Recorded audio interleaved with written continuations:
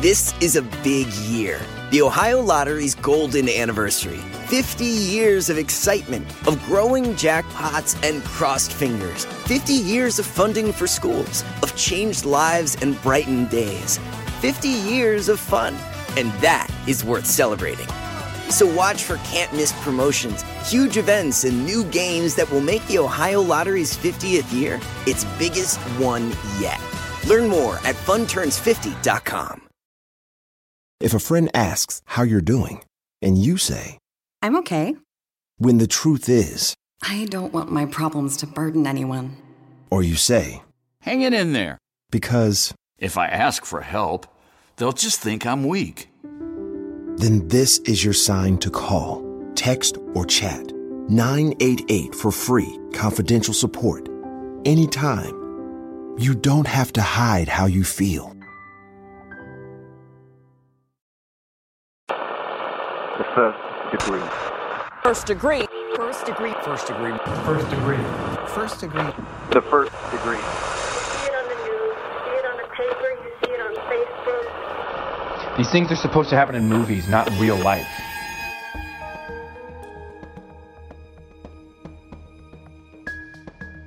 I'm like, what is going on? This isn't making sense. This does not make sense. This is unbelievable. I thought for sure that they'd be on that and figure it out, but they didn't. And now this whole thing was just such a huge mind blow. And then to know that it's because of the chief of police is even more mind blowing. I was just in shock. Like, this world is so much bigger than us. A lot of people are so much bigger than us. And to know, like, she was part of this, and to know anybody had to go through this, like, why? You know? It's sad. It's terrible. Welcome to The First Degree, the true crime podcast that you might end up on. My name is Jack Vanek. I'm here with Alexis Linkletter. How are we feeling on this fine Wednesday? I am feeling stoked to do part 2 of this series that we've been working so hard on. Yes, today is part 2 of our 3-part intensive on the Long Island serial killer. If you are a member of our Patreon, you will be listening to this with part 1. Any multi-parter episodes that we do, we release them all on Patreon so you can binge and listen to them all together. But if not, you probably heard part 1 of this last week. And if you didn't, you need to go back and listen because you're going to be extremely confused. So last week we spoke with Amanda, who is Megan Waterman's sister, and she has never spoken publicly before until now. Right. And last week with part 1, we also launched an initiative that's very near and dear to our hearts. It's called the Heavy Metal Project. And it's basically a fundraising initiative that we came up with in collaboration with a Long Island-based jewelry brand, Jimmy Toast. And last week, we released our first bonus episode on Friday. And we're doing this every Friday. And each one is going to focus on a victim of the Long Island serial killer. And we're going to be doing this for 10 weeks total. And Jimmy Toast designer, Jamie, has designed a necklace to commemorate the memory of each victim. And we're releasing these incredible necklaces with the bonus episodes in limited drops. And 100% of the net profits are being donated to Swap USA, which is a sex workers outreach project. And just a little refresher, SWAP is a social justice network dedicated to the fundamental human rights of people involved in the sex trade and their communities, focused on ending violence and stigma through education and advocacy. Beyond all of that, we talked about this last week, but just another reminder, the purpose of the Heavy Metal Project is about more than just donating to SWAP. It's about keeping these victims' memories alive. It's about keeping this case at the forefront of important media conversations. And it's really about combating the stigma of sex work in the media and in, society. So all of this is really important, and we hope you'll get involved best you can. All right. Well, I think we should just jump right in. Welcome to part 2.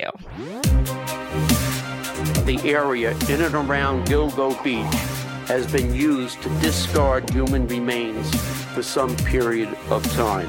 There was no doubt in my mind that was a serial killer. I wasn't surprised, actually, that they started finding bodies turning up along this road because it's very desolate. We want to catch this guy before another girl has to go missing and lose her life. I'm going to find Shannan if it takes me the rest of my lifetime. This is not an episode of CSI. Throughout the 70s, 80s, and 90s, serial killers ran rampant in the United States. At some points, there were nearly 300 known serial killers, and that's to say nothing of the unknown ones. When people locked their doors at night, they were thinking about the BTKs, the Jeffrey Dahmers, and the Ted Bundys of the world. But today, things have changed. Between modern investigative practices and the invention of DNA analysis and advanced forensics technology, serial killers are much more scarce. The FBI estimates that there are probably fewer than 50 serial killers on the loose today in 2023. But some people wonder if the number of active serial killers hasn't actually decreased, and that instead, serial killers have just adapted. Nobody's snatching unsuspecting victims from their beds anymore. Now, what they're doing is they're targeting sex workers. So take this in. 50 years ago, only 16% of female victims of serial killers were sex workers. But today, over 70% of female victims of serial killers are sex workers. And this includes the Gilgo four beloved women who became victims of the Long Island serial killer. They were Megan Waterman, Melissa Bartholomew, Maureen Brainerd Barnes, and Amber Lynn Costello. Each of them were about 5 feet tall. They were all in their 20s, and they were all loved. They all faced hardships, and they all grew up in difficult situations. And they all felt they had no other choice but to turn to sex work, and they advertised on Craigslist. They were all preyed on by a psychopath and strangled, wrapped in burlap, and placed 500 feet apart from one another on Long Island's Gilgo Beach. And when they were discovered, more victims were found too, because the Long Island serial killer didn't stop with the Gilgo 4. In fact, the Long Island serial killer may have had 10 or many more victims.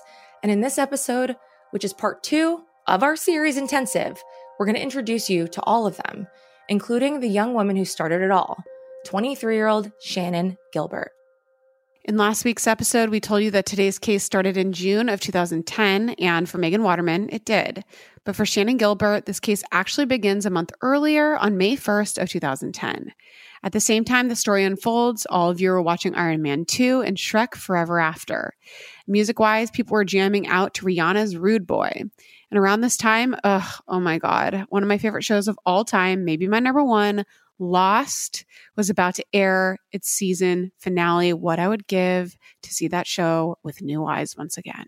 Me too. But the second setting for today's case is Gilgo Beach, New York.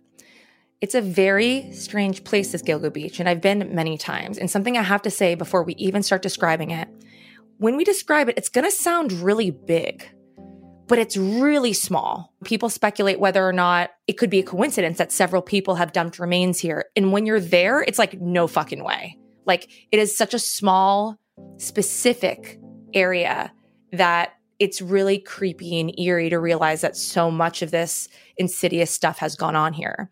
Basically, Gilgo Beach is a barrier beach on the eastern portion of Jones Beach Island, which is on the southern shore of Long Island, meaning it's a narrow strip of land that runs parallel to Long Island, but is separated by about 2 miles of water and the Great South Bay Bridge, which is how you drive there and get there. And there aren't any cities or really towns along Gilgo Beach. Really, what's close by, there's like a beach stand where you can get snacks and stuff like that. And close by, there's also a wealthy community to the east, and that's called Oak Beach. And Gilgo Beach is open to the public, so anyone can go there, but people usually don't. It's an undeveloped area with thick brush and cold winds in the winter. And to get to the beach itself, you have to have 4-wheel drive and a permit. And swimming in Gilgo Beach actually isn't allowed. There's only one highway that runs the length of Gilgo Beach. And other than that, there aren't many roads in the area. And when there are roads, they're poorly lit. At night, there aren't street lights or anything like that. So people don't really gravitate towards the shores of Gilgo Beach unless they live close by or know someone who does or grew up going to this beach. It's a pretty remote and isolated area. And you met Megan Waterman's sister Amanda in last week's episode, and she's here with us today as well. And like we shared with you last week, Megan was a devoted mother, a caring sister, and an outstanding friend, and she was also a sex worker. And when Megan's remains were identified in January of 2011, Amanda was beyond heartbroken. There really isn't a word describing how learning something like this would feel. I dropped. I legitimately dropped to my knees. It just didn't feel real. I wish it wasn't. At that time, Megan had been missing for 7 months, but Amanda had still hoped that Megan was alive. After all, Megan was a really strong woman. She was tough. She was resilient. If anyone could survive a terrible situation, it was Megan. But one day, Amanda was on the phone with Megan's aunt, Liz, and they were discussing an upcoming fundraiser for Megan's investigation and the search for her.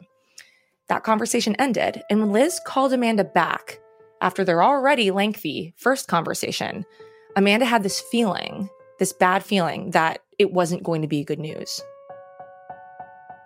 We had just talked about another fundraiser that we were doing to put towards her reward.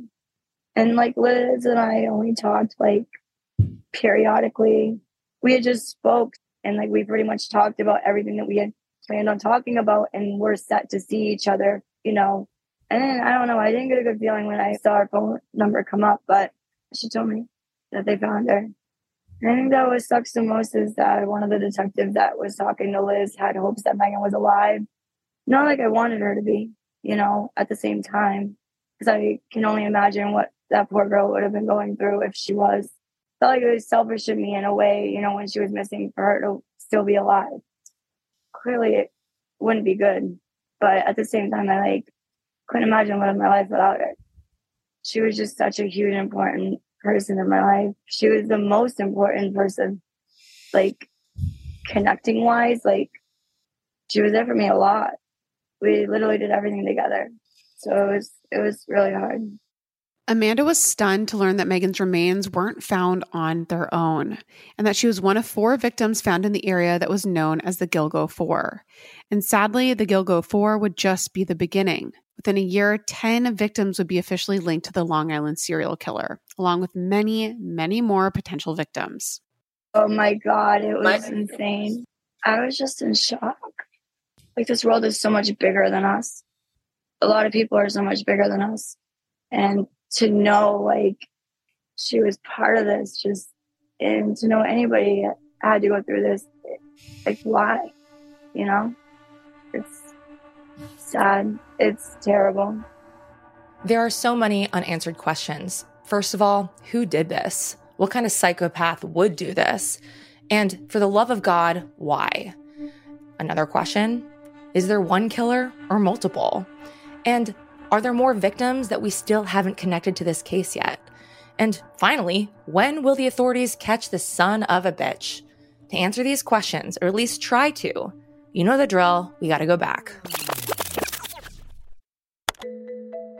23-year-old Shannan Maria Gilbert dreamed of becoming a famous singer and an actress, but unfortunately that didn't pan out for her.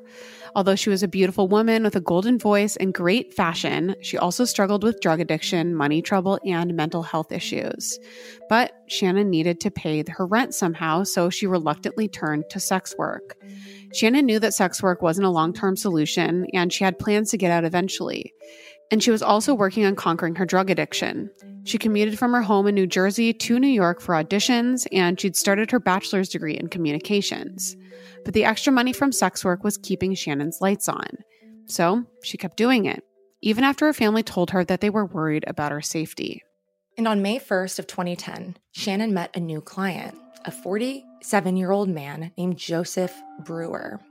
So Brewer had hired Shannan through her Craigslist ad, and she'd arrived at his home in the neighborhood of Oak Beach in Suffolk County, New York, around 2 a.m. And as a reminder, Oak Beach is the neighborhood, and only neighborhood, near Gilgo Beach, which is where the remains of these victims were found, okay? So this is very close proximity where Shannan is seeing this John.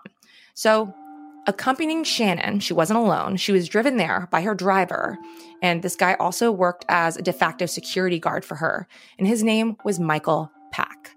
And while Shannan went inside Brewer's house, Michael waited inside his vehicle for her to finish up. But he was basically there to just make sure everything was okay and make sure she came out of that house okay at the end of the night.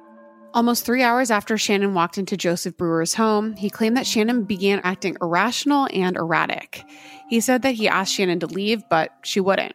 So Brewer called Shannan's driver, Michael, who was sitting outside in his car, and Michael came inside and tried to convince Shannan to go with him. But She wouldn't budge. Instead, she cowered behind Brewer's couch, scared and confused. Michael later told 48 Hours that he suspected that Shannan was faking a, quote, paranoid state because she didn't want to pay him his cut. But there's never been any evidence to suggest that that's true, and it really doesn't make any sense anyways. It makes zero sense because how would acting crazy even get Shannan out of paying Michael? Because she needed Michael to drive her home. And I don't think people realize this. So we're on the east end of Long Island here in Oak Beach. It would take her 2 hours to drive back to the city. Yeah. So this isn't like she can hail a cab. This is some dark, remote, rural shit. She needed this guy to get her home. There's no chance she would stiff him under those circumstances. But either way, at that point, Shannan, for unknown reasons, was certain that something was wrong. So at 4:51 a.m., she actually called 911 from her cell phone. And this call was long. It was 23 minutes long, and it was strange. And we finally heard it last year after it was finally released after about 13 years or whatever. Insane. They refused to release it, and finally we've heard it, and it's pretty disturbing. She shifts rapidly between being calm, frightened, and totally unresponsive.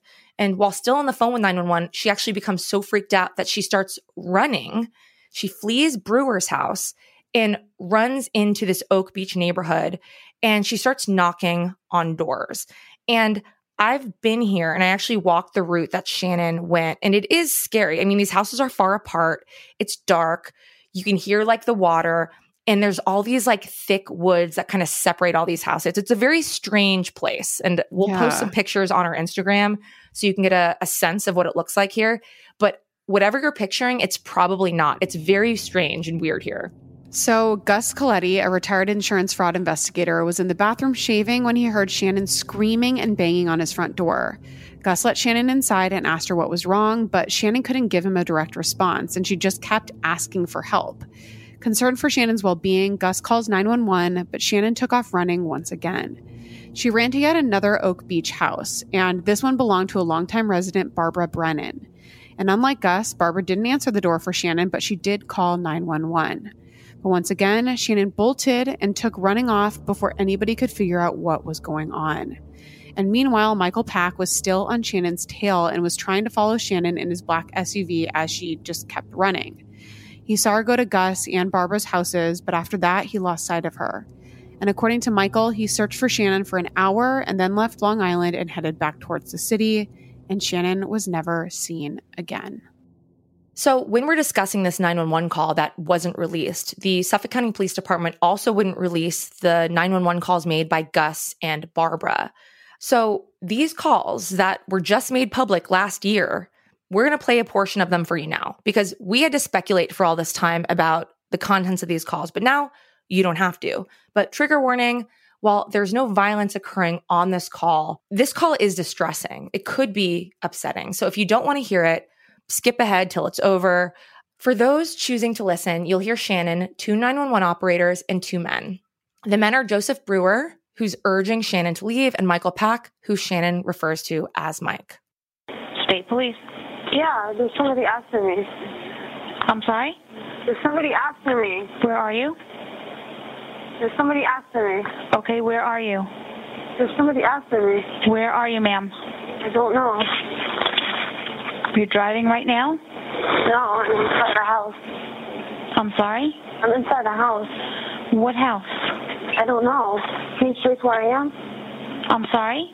Can you trace where I am? No, I can't. Please. Stop it, please. Please stop. Please. Go that way, please. Come on, let's go. Come on, roll that side. Come on, go outside. Come on, all of us. Come on, roll that side. Come on. No, please. And what's wrong? Huh? What happened? These people are plotting to kill me. They're going to kill me. Where in Long Island are you? I don't know. They're going to kill me. Are you in a house? Are you in a house? Yeah. Whose house is it? I don't know. What's your name? Shannan Gilbert. What's your name? Shannan Gilbert. The police arrived at Oak Beach at 6:20 a.m., and this is 90 minutes after Shannon's 911 call, 55 minutes after Gus's call, and 40 minutes after Barbara's. Later, the Suffolk County Police would blame this delay on Shannan. They said that she was unclear about her location, and, they actually are right. She was. But the truth about what happened is kind of nobody's fault. When Shannan called 911, her call was routed to the state police because she kept saying that she was at Jones Beach, which is a state park. So this would make this in New York State's police jurisdiction. So this is really where the confusion started, because Shannan wasn't at Jones Beach. She was in Suffolk County in a neighborhood of Oak Beach. But like we said earlier, Oak Beach is remote. In fact, the closest Suffolk County police station was a 17-minute drive away from Oak Beach. But here's the thing. Shannan was calling from a cell phone, but Gus Coletti, the resident whose door she knocked on, was not. He called 911 around 5:15 a.m. He gave them an exact address, which was his home. So by our calculations, in a 2005 New York Times article bragging that Suffolk County Emergency Services can dispatch their responders in less than 60 seconds, that's a 5:45 arrival time at best. So it's not exactly lining up with what Suffolk County says they can do. And this means, they had an exact address. So you can't blame the state police misrouted call confusion here. And as we all know, in an emergency situation, 30 minutes can be the difference between life and death. And to make matters worse, Gus Coletti told 48 Hours that when police did show up and talk to him about Shannan, they were completely unconcerned. Right. And, for Unraveled, we interviewed law enforcement and they explained some stuff. And if you really, hindsight is different, right? But yeah, they had the call from Gus. They didn't have the call from Shannan. They didn't have this 23-minute long call from her saying they're trying to kill me. So they only got Gus's call. So imagine that. He's saying a woman who was upset banged on his door asking for help. They show up. No woman is there. She's gone. They think it's a domestic situation that's resolved itself. They think a woman could have gotten into a fight with her boyfriend and ran off. Like, these things happen. Yeah. In your 20s, they happen. Or maybe, there's a lot of parties in this area. They think a woman who was at a party wandered off without her friends. So they don't have this gift of hindsight of knowing that this woman was in real danger. And, Unraveled was about holding law enforcement accountable for their fuck-ups in this case. But I will say here, I want to be objective. And this doesn't actually seem that crazy given that we didn't know a Long Island serial killer existed yet. We had no other information. This is just a crying girl banging on a door and maybe going back to where she came from, like from their perspective, Yeah. So that being said, the police didn't take things any more seriously when they found out that these missing persons were sex workers. At one point, the police even told Newsday that missing sex workers were hard to investigate because of their, quote, transient lifestyle. But that's bullshit. Imagine if a female business executive who traveled regularly disappeared. Would the police call her lifestyle transient? It's just PR-friendly language for we view sex workers as second-class citizens. 2 days after Shannan went missing, her boyfriend called her sister and explained that Shannan hadn't returned after her last appointment with a client. And right away, Shannan's family filed a missing persons report. And they waited for the police to contact them, to move, to do something. But 8 days passed, and the authorities never reached out to them. Frustrated with the Suffolk County Police's inaction, Shannan's family traveled 140 miles from their home in upstate New York to Long Island. Once they were there, they went to Oak Beach and handed out missing persons flyers with Shannan's photo. They spoke to over a dozen Oak Beach residents, including Joseph Brewer, and even found one of Shannan's earrings. But Shannan herself had disappeared without a trace. And for months and months, the Gilbert family said that they repeatedly contacted the Suffolk County Police Department, begging them to pursue Shannan's case seriously. And after it became apparent the Gilbert family wasn't going anywhere, the police did begin investigating. But it was slow going because Gilgo Beach is a nightmare to search. Large portions of the beach are covered in this dense layer of brush and 5-foot-high reeds, standing water, and quicksand-like mud. There's a huge poison ivy problem when the weather is rainy, and it's hard for cadaver dogs to be effective. It was easy to miss a clue, even if it was just a few feet away from a searching officer.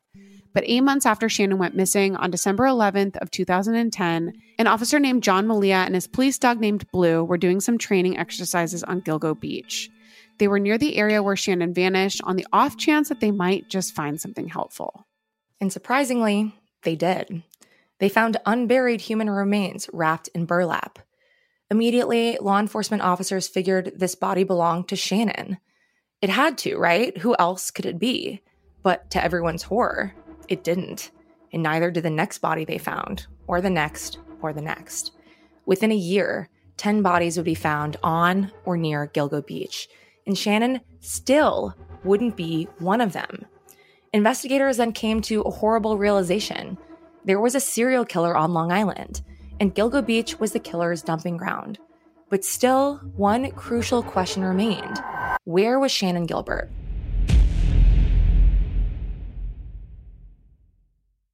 When I was growing up, I took French in high school, but I could never get the language to stick. I wanted to be fluent so bad, but it never happened. I just couldn't focus, and I couldn't practice enough, and it didn't work. But thankfully, there's Rosetta Stone, which is the most trusted language learning program, and it's available on desktop, or it can be used as an app on your phone or tablet. Rosetta Stone is different. It immerses you in so many ways. And with its intuitive process, you can pick up any language naturally. First with words, then phrases, and then sentences. And before you know it, boom, conversations. Plus, with Rosetta Stone's true accent feature, you'll get feedback on how well you're pronouncing words. It's like having a personal trainer for your accent.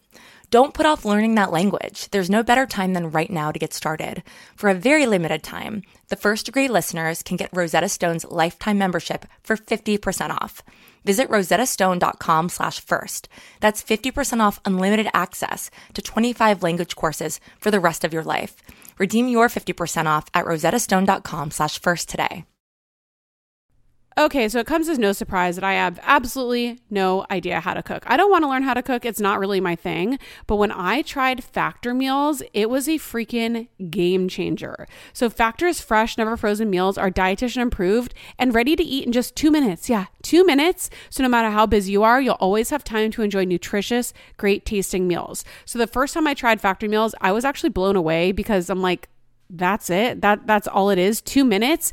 And the meals are so delicious. With 35 different meals and more than 60 add-ons to choose from every single week, you'll always have new flavors to explore. And you can treat yourself to restaurant quality meals that feature premium ingredients like filet mignon, ooh, fancy, shrimp, and blackened salmon. Like I said, they're so easy to prepare. I love them. So head to factormeals.com/degree50 and use code degree50 to get 50% off your first box plus 20% off your next month. That's code degree50 at factormeals.com/degree50 to get 50% off your first box plus 20% off your next month while your subscription is active. It's almost summer, and the best and most sustainable way to shop for a new season is on therealreal.com. The RealReal is the largest and most trusted source for authenticated luxury resale. It's the only place you'll find brands like Hermes, Cartier, Prada, Dior, Staud, Zimmermann, Jacquemus, and more for up to 90% off retail. 10,000 plus new arrivals land every single day from hundreds of brands you love, all authenticated by a team of in-house experts. Whether it's that perfect wedding guest look, a new summer sandal, an updated beach tote, resort wear for your summer vacation, you're bound to find exactly what you're looking for, plus deals you won't get anywhere else on therealreal.com. Visit therealreal.com and use code FIRST at checkout for 20% off. Terms apply.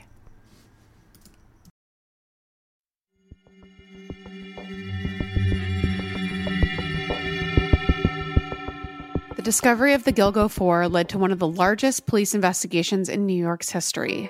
The Suffolk County Police, the Long Island Police, and the FBI led the search. They used planes, helicopters, aerial ladders, ATVs, scuba divers, cadaver dogs, and horses to meticulously comb Gilgo Beach's rough terrain. And thanks to this massive search effort, by the end of April of 2011, the authorities had recovered the human remains of 6 more people. And all of them are considered potential victims of the Long Island serial killer. There are so many victims connected to the Long Island serial killer case that, frankly, it can get a little confusing.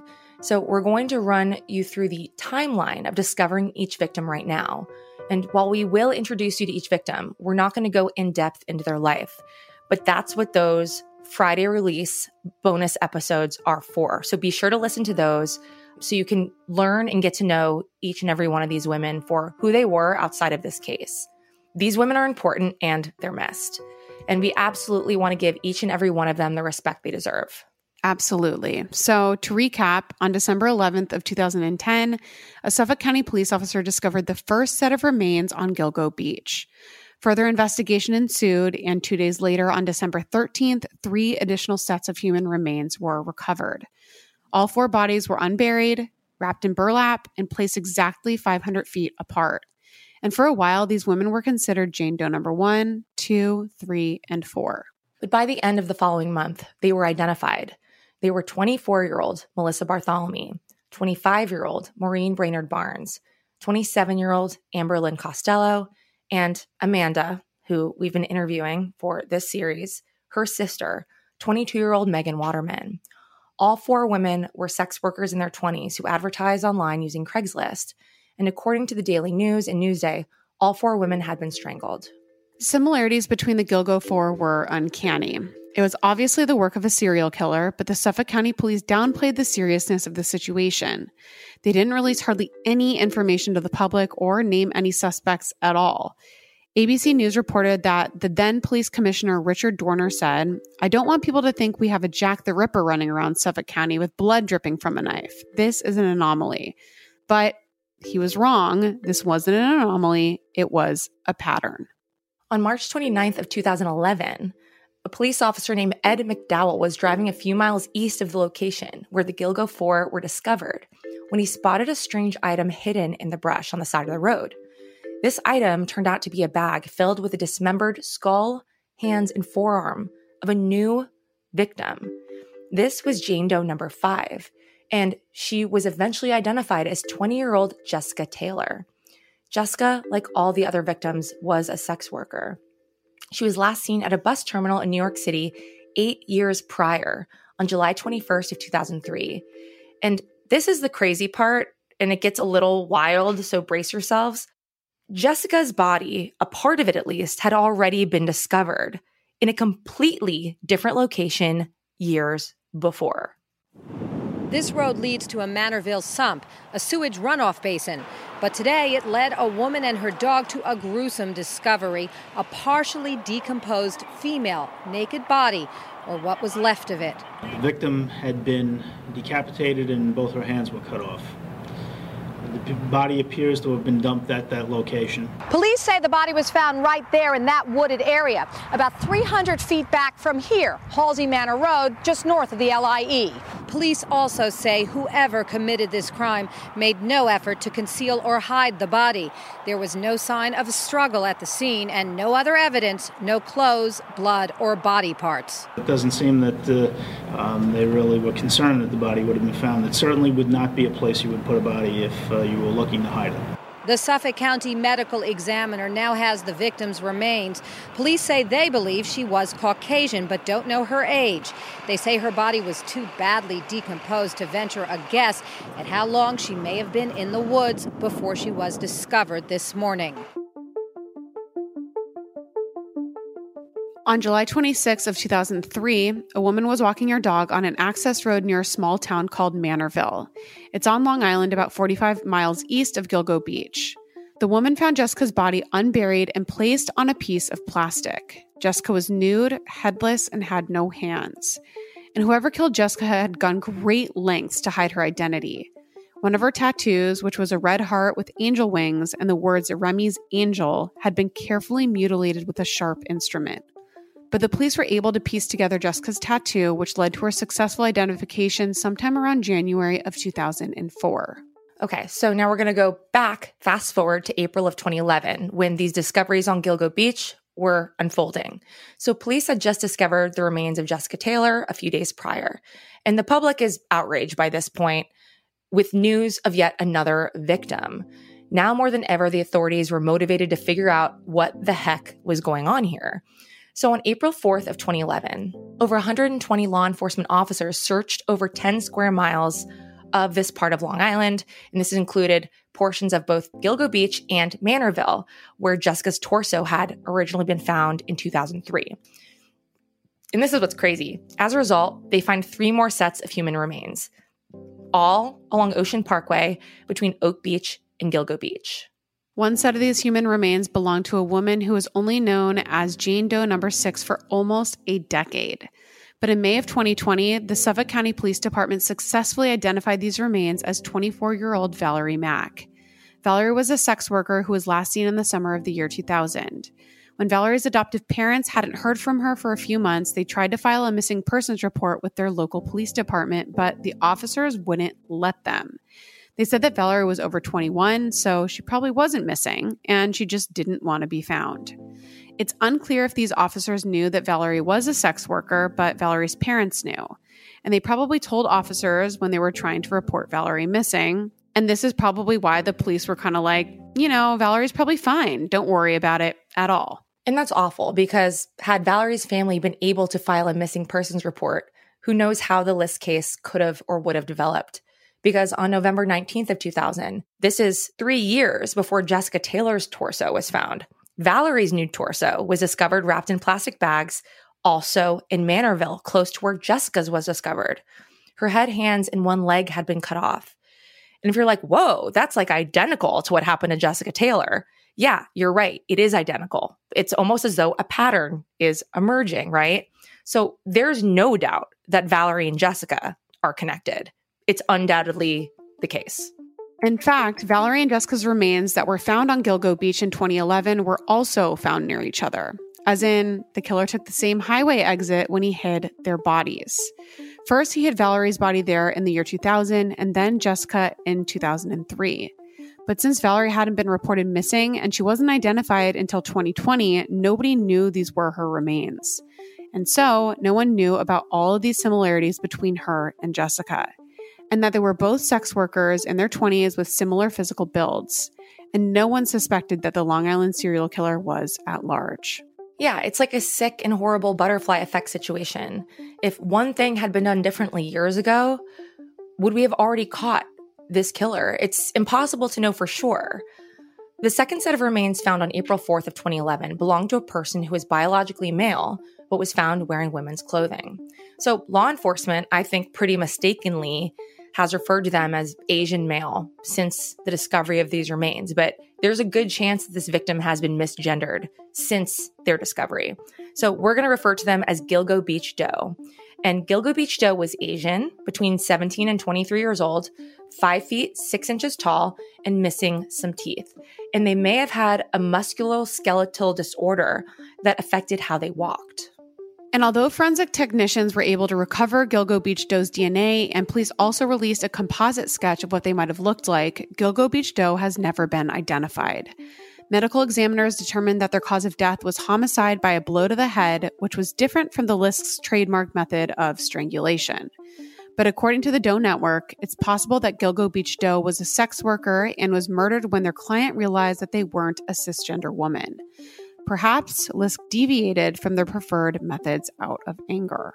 And the last set of remains found on April 4th of 2011 belonged to a female toddler who is now known as Baby Doe or Toddler Doe.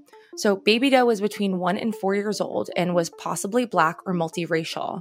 And she was wrapped in a blanket with 2 gold-colored hoop earrings, and she was wearing a necklace. And while Baby Doe's cause of death is officially homicide, we don't know how it happened. And experts believe that Baby Doe was killed in 1997, and still, Baby Doe has yet to be identified. At first, investigators thought that Jane Doe number 6, who was later identified as Valerie Mack, was Baby Doe's mother. After all, their remains were placed very close together, but this ended up being a mistake, because Baby Doe's mother was uncovered a week later, along with yet another set of human remains.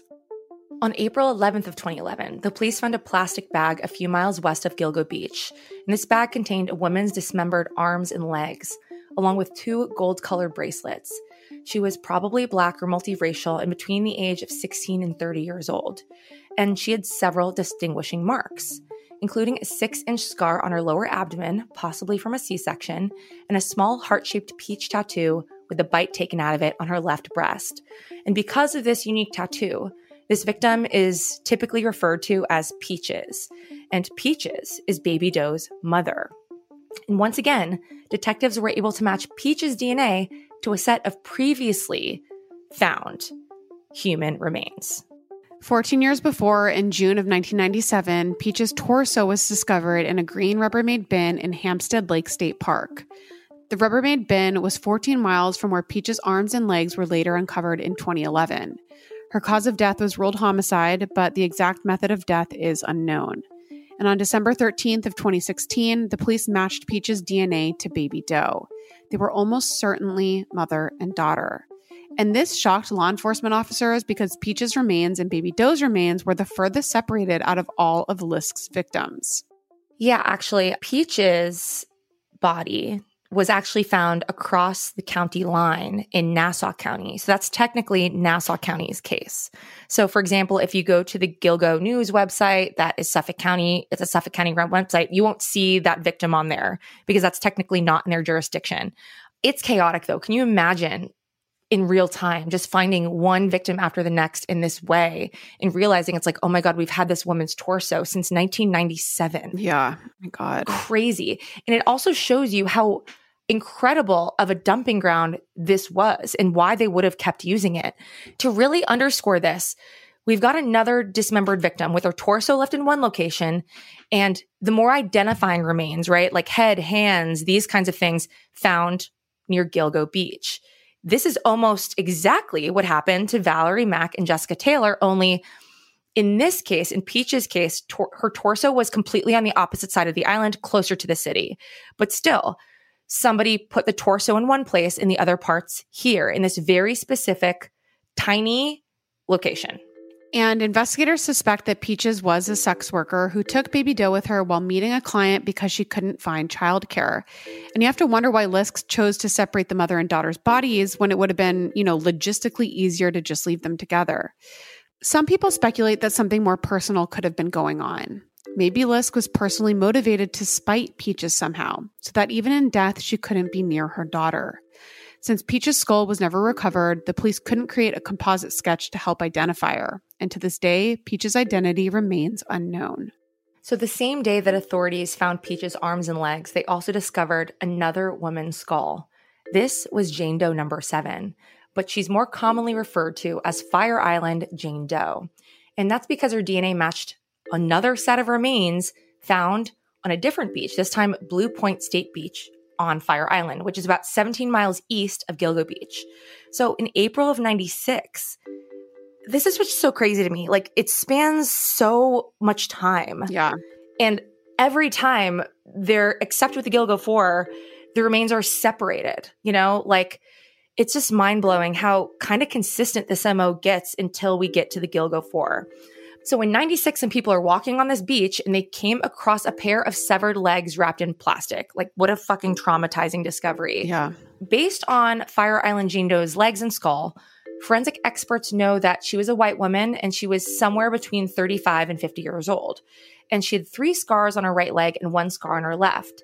And her toes were painted with red nail polish. Fire Island Jane Doe's torso and hands have never been found, but since we have her skull, the police were able to publish a composite sketch of her face. But she, like Gilgo Beach Doe, Peaches, and Baby Doe haven't been identified yet. And since Fire Island Jane Doe was likely murdered in 1996, near the time her legs were recovered, she might have been LISK's first victim. And even though her legs were found farther away on Fire Island, she's still connected to LISK's case because, among other reasons, her skull was discovered just a few miles west of Gilgo Beach. And if you're getting lost in all of these places we're throwing at you, that's okay. Gilgo Beach, Jones Beach, Oak Beach, Blue Point Beach, it's a lot of beaches. We'll put a picture of these locations and where the bodies and remains were discovered on our Instagram, which is at The First Degree. But the basic idea is this. These 10 victims' bodies were found within a several mile stretch along this highway on the south shore of Long Island. And all of them were likely sex workers, obviously excluding Baby Doe, right? And they were all murdered in the span of one lifetime.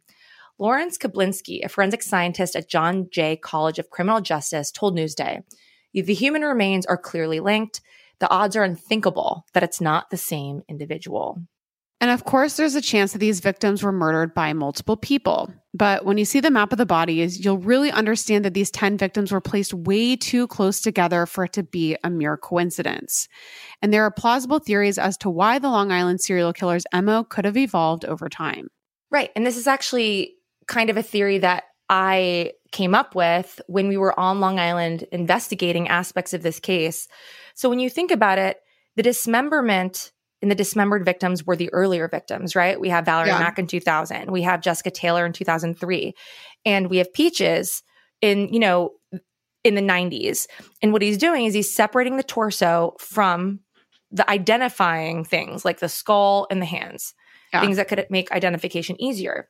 So my theory was, he's like, I'm too scared to put a whole body in my car. But if I get rid of this big part here, and then I take the head and the hands with me and separate it, like that I can put in a bag. So even if I get pulled over, like what are the odds they're gonna be like, let me search your bags. Right.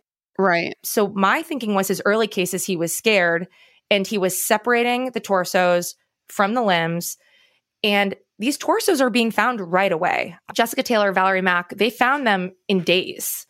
And he's seeing that, wow, these torsos are being found in these other locations, but nobody's finding what I'm dumping on Gilgo Beach, which is the head and the hands. Yeah. So eventually he does this a few times, and possibly before Jessica Taylor, Peaches, and Valerie Mack.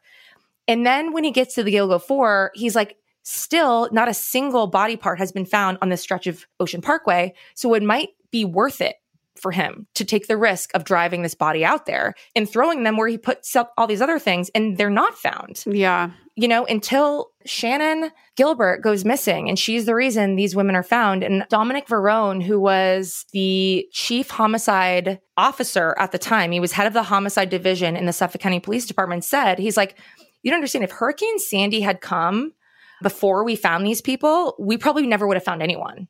Because the coastline changed, everything either got buried or like flooded, and it would have maybe changed our ability to find them at all. So it is really interesting. And it's like, it's just happenstance that these people were discovered. So it really was a perfect dumping ground. And for this person at John Jay University to agree and say, like, the odds that it's more than one person, like, I tend to agree. Oh, absolutely. And your theory makes complete sense. Right? Like, they're finding these torsos the day after he puts it there, but no one's finding these things he's putting in this spot. So he's like, cool, I'll just put the whole body there. No, and he got away with it for so long, and they didn't find things for so long. So he was probably like, why not? Right. And I think what people also need to hear, and I need to spell this out, is that one of the Gilgo 4 went missing after Shannan's disappearance. If Shannan's disappearance had gotten more media attention, I doubt this killer would have put this fourth body there. I doubt he would have killed a fourth person. And like, this is the kind of shit we're talking about with sex workers, like going missing, needing more coverage. Had Shannan's shit got more publicity, you think he would have put a fourth person there? I don't. Mm-mm. If they knew he was searching that area, if that was widely publicized, like, this shit's important. Yeah. Either way, even if the Long Island serial killer turns out to be 2 killers or 3 killers or 5 killers or 20 killers, it doesn't really matter. The result is the same. They all, or he, needs to be stopped. Because right now, the bone-chilling truth is there's at least one serial killer loose on Long Island, and he's still there. He's watching. He's waiting. He's maybe even listening to this podcast. And there's no knowing when or where he'll strike again.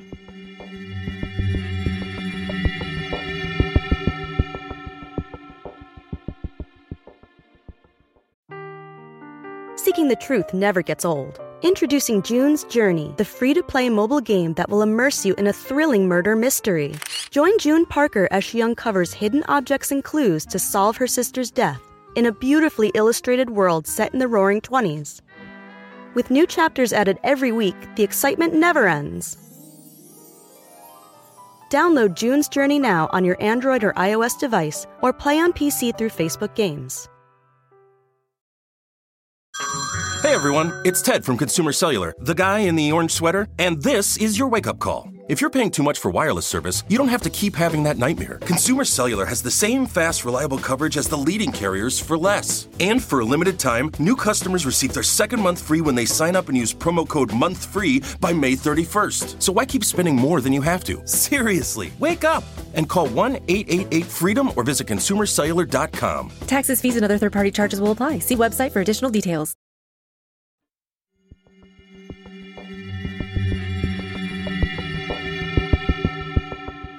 From May of 2010 to May of 2011, this case that began with Shannan Gilbert and Megan Waterman's disappearances had become so much bigger than anybody could have ever predicted, including our first degree Amanda.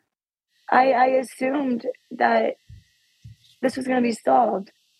I did not think that this was going to go even a year. You have that many bodies and no evidence, no nothing. These girls just walked off the face of the earth. That's literally what it seems like. And they have nothing. It is unbelievable. Unbelievable. It really, really is. The entire country was baffled. 2 decades of murders, at least 10 potential victims, maybe more. County police, state police, and the FBI were investigating. But there wasn't a single shred of evidence pointing to a killer. No clues, no suspects, and no nothing. What the actual fuck was going on? This was the most publicized serial killer case in years. For weeks, articles about the Long Island serial killer's victims were front page news, but the coverage of the LISK case was not the most tasteful journalism. Reporters focused heavily on the victims' jobs as sex workers. And sure, it is relevant to the LISK case to include that information, but over and over again, headlines were written, and they were something like this. No answer in the case of missing hooker, and Craigslist prostitutes murdered by serial killer. They were way more crass than they should have been for a missing woman who was, maybe a teacher, and the articles themselves weren't any better. The headlines: sex worker, prostitute. She was a daughter. She was a mother. She was a sister. She was a person. She was so much more than just that. And I get they need to, put it out there so they know, but don't put that as the friggin' headline. You want to include it in there. That's obviously what led her, to where she is, but unfortunately, don't put that as your headline. It made me so angry.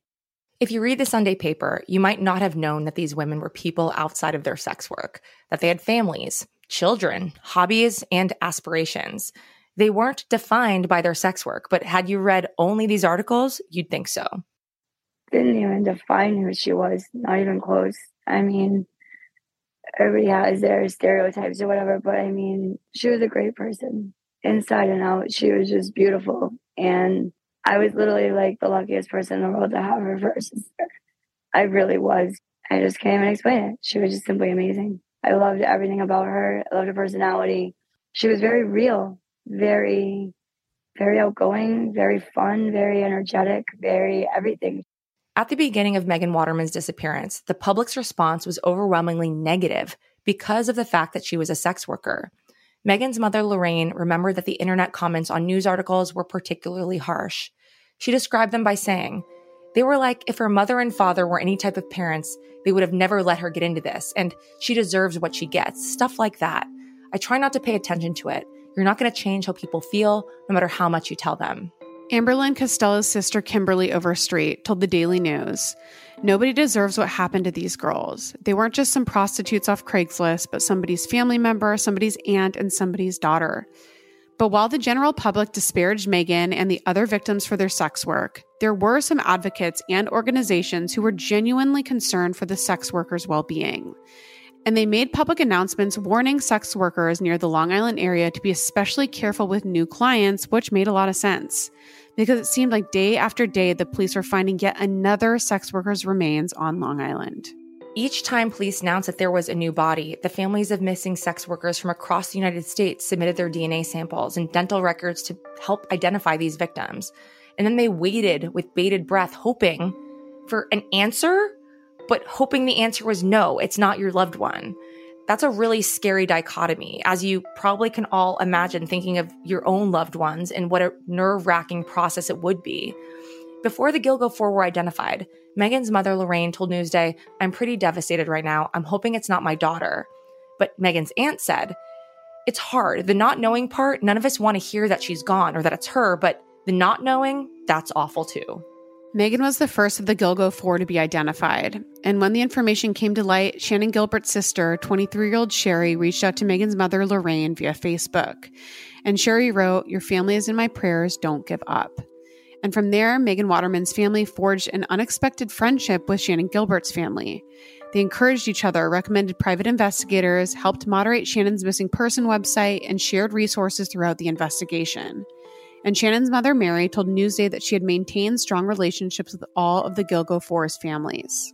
Right. Because remember, at this point, they still hadn't found Shannan, and she was the reason all of these people were found. And this search for her had prompted the discovery of this case as a whole. And as far as the families connecting, that is a good thing that they did, because the LISK investigation feels never ending because it hasn't ended. The police's search area kept expanding and expanding, and the amount of tips they received from the public was overwhelming. Information management alone took a huge amount of time and a ton of resources. But finally, 18 months after Shannan went missing, there was a new lead, or at least that's what police told everyone. On December 4th of 2011, the same Suffolk County police officer who found the Gilgo Four's remains, John Malia, discovered some of Shannan's belongings in a marsh near Oak Beach. It was Shannan's purse, her ID, her lip gloss, shoes, and jeans. And this discovery spurred further investigation into the area, and 3 days later, detectives found Shannan's cell phone. At this point, police told the public that they were determined to find Shannan. And the Suffolk County Police Commissioner, Richard Dorner, said, "She's in there someplace, and we're going to do everything that we can to find her." On December 13th of 2011, which happened to be the same day that they recovered 3 of the Gilgo Four a year prior, the Suffolk County Police discovered 23-year-old Shannan Maria Gilbert's remains. The county's medical examiner listed her cause of death as undetermined. But when Commissioner Dorner gave the public his thoughts about how Shannan died, they were wild. Right. So Dormer, he told the public that he believed that Shannan died by accidental drowning. Yeah, you heard that right. Accidental drowning. So the technical term that they used, at least, is her cause of death was death by misadventure. So the theory at the time was that Shannan had gone running from Joseph Brewer's house and had actually crawled into the tall reeds of the marsh. And she kept crawling, and she was so hysterical that she got naked and took her clothes off and drowned in ankle-high standing water. Yeah, okay. Yeah. So Dormer, he was adamant that it didn't sound like anyone was trying to kill Shannan. Needless to say, Shannan's family and many others, including me, they're not buying it. In fact, Suffolk County Police Department, if you go to their website about this case, they don't list Shannan as a victim in this case. We're considering her one in our series. She's going to be number 1 of these special episodes we're doing on Fridays.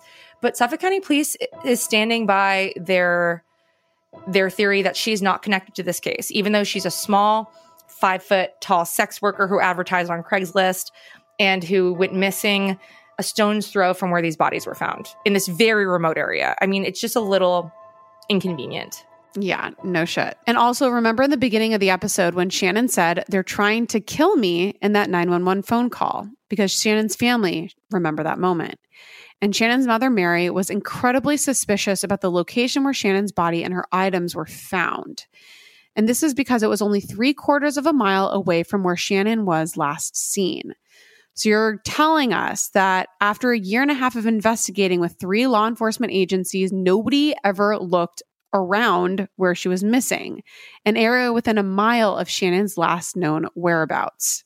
Right. And it's like they discovered her purse and her cell phone. I'm like, all of these things. You searched within 50 miles and you didn't look in less than a mile, like in this neighborhood. It just seemed people were really pissed about this. Yeah. Because it seemed like, how did you miss this evidence? How did you miss these clothing items? How did you miss her purse and her cell phone? Like, how is that even possible? It's been 18 months. Well, and it's not like it's like some tiny little shred of evidence. Like, those are massive items. Absolutely. So something isn't adding up, right? And mom of Shannan, Mary, she wondered, and this is her, this isn't me speaking, but she wondered if this was a situation where things had been planted. And if this was the case, did Suffolk County Police know more about what happened to Shannan than they were letting on? And that's when the real whispers of a cover-up began. And trust me, I'm all behind the truth that there was a cover-up here. I'm not sure that there was one in this case.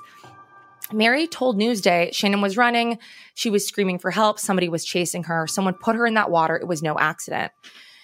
Again, Mary believes this. I'm not sure that this is true. I've never even heard rumors that these items were planted. But what I have heard and what I suspect myself is that this is neglect and incompetence because she's a sex worker, right?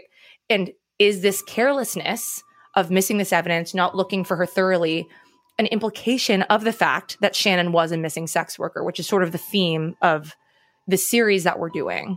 Right. And Shannan's family ended up doing an independent autopsy, and the medical examiner noticed that Shannan's body was almost fully intact. She was only missing a few of her smaller bones, including her fingers, her toes, and 2 bones from her neck, one of which was her hyoid bone. And the state of that bone helps determine whether strangulation could have occurred. These neck bones would have been the key to determining if Shannan had been strangled, but they were just mysteriously missing. So, as I'm sure you can understand, Shannan's family had a lot of questions, many, many questions, like why wasn't Shannan's client, Joseph Brewer, a suspect in this case? And then there was another Oak Beach resident who raised a lot of red flags, and we're going to get into way more next week. The first glaring one is that a resident, his name's Dr. Peter Hackett, he actually made strange phone calls to Shannan's mother the day after she vanished. It was super weird. On this call, he told Shannan's mother that he ran a home for wayward girls and that he was like caring for Shannan. It's bizarre. Brace yourselves. We'll get there next week, but we're running out of time today. But another thing to know about Peter Hackett, he also had ties to the Suffolk County Police Department, and he was categorized as what's called a police surgeon. With all of this, it really felt like someone was hiding something, almost as though the Suffolk County Police Department was hiding something. And it felt like that because they absolutely were. By like 2014, I'm like, what is going on? This isn't making sense. This does not make sense. This is unbelievable. I thought for sure that they'd be on that and figure it out, but they didn't. And now this whole thing was just such a huge mind blow. And then to know that it's because of the chief of police is even more mind blowing. It's like, what? It's bigger than us, way bigger than us.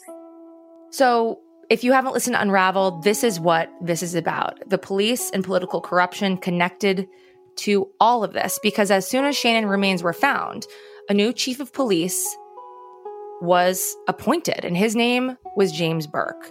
And the timing is suspicious. Right after her remains are found, this new guy's put into place.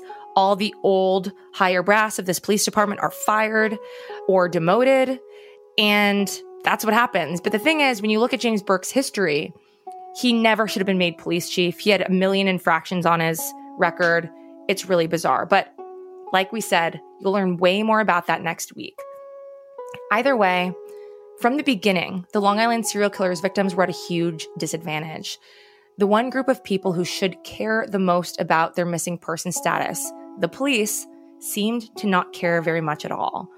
And at first, it seemed like that was just a nationwide law enforcement issue, a bias that is deeply rooted in our country's views on sex and sex work. Authorities in general just don't worry about sex workers the way they do other missing people. But apparently that goes double for the Suffolk County Police Department. So in part 3, on our coverage of the LISK case, we'll expose the hidden underbelly of this community of Oak Beach that we've told you a little about through these 2 episodes so far. There's police corruption, wrongful arrests, secret sex parties, snuff pornography, and much more. So obviously, if you're on Patreon, episode 3 is already there. And if you're not, that's okay, because you'll get episode 3 next week. Once again, if you have any information pertaining to Megan's case or the Long Island serial killer investigation, please contact Suffolk County Crime Stoppers at 1-800-220-TIPS. There's a $50,000 reward for information leading to an arrest.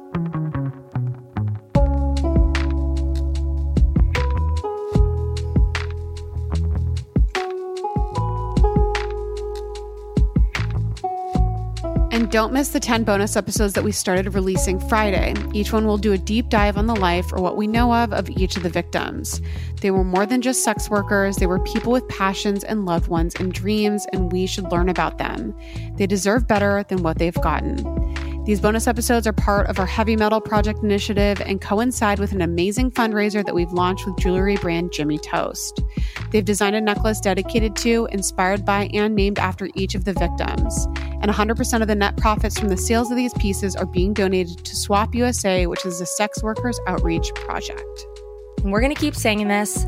The purpose of these necklaces is not just about raising money, but also to create tangible vehicles to keep conversations about these women going and keeping these victims' memories alive.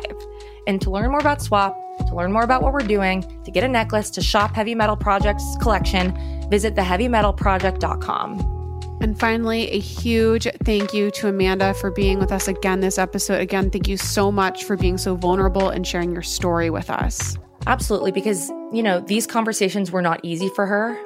She's been through hell. She's still going through hell, but she desperately wants justice for her sister, and she very much deserves it. Absolutely. Shout out to Jared Monaco for scoring original music for The First Degree, producing by Caitlin Cleveland, writing and research by Andrea Marshbank. Thank you, Andrea. Sources from this episode can be found at the end of part 1. But as always, our First Degree guest is always our largest source. Whether you're a morning person or a bedtime procrastinator, everyone deserves a mattress that works for their style. And you'll find the best mattress for you at Ashley. The new Temper-Adapt collection at Ashley brings you one-of-a-kind body-conforming technology, making every sleep tailored to be your best. The collection also features cool-to-the-touch covers and motion absorption to help minimize sleep disruptions from partners, pets, or kids. Shop the all-new Temper-Adapt collection at Ashley, in-store or online at ashley.com. Ashley, for the love of home.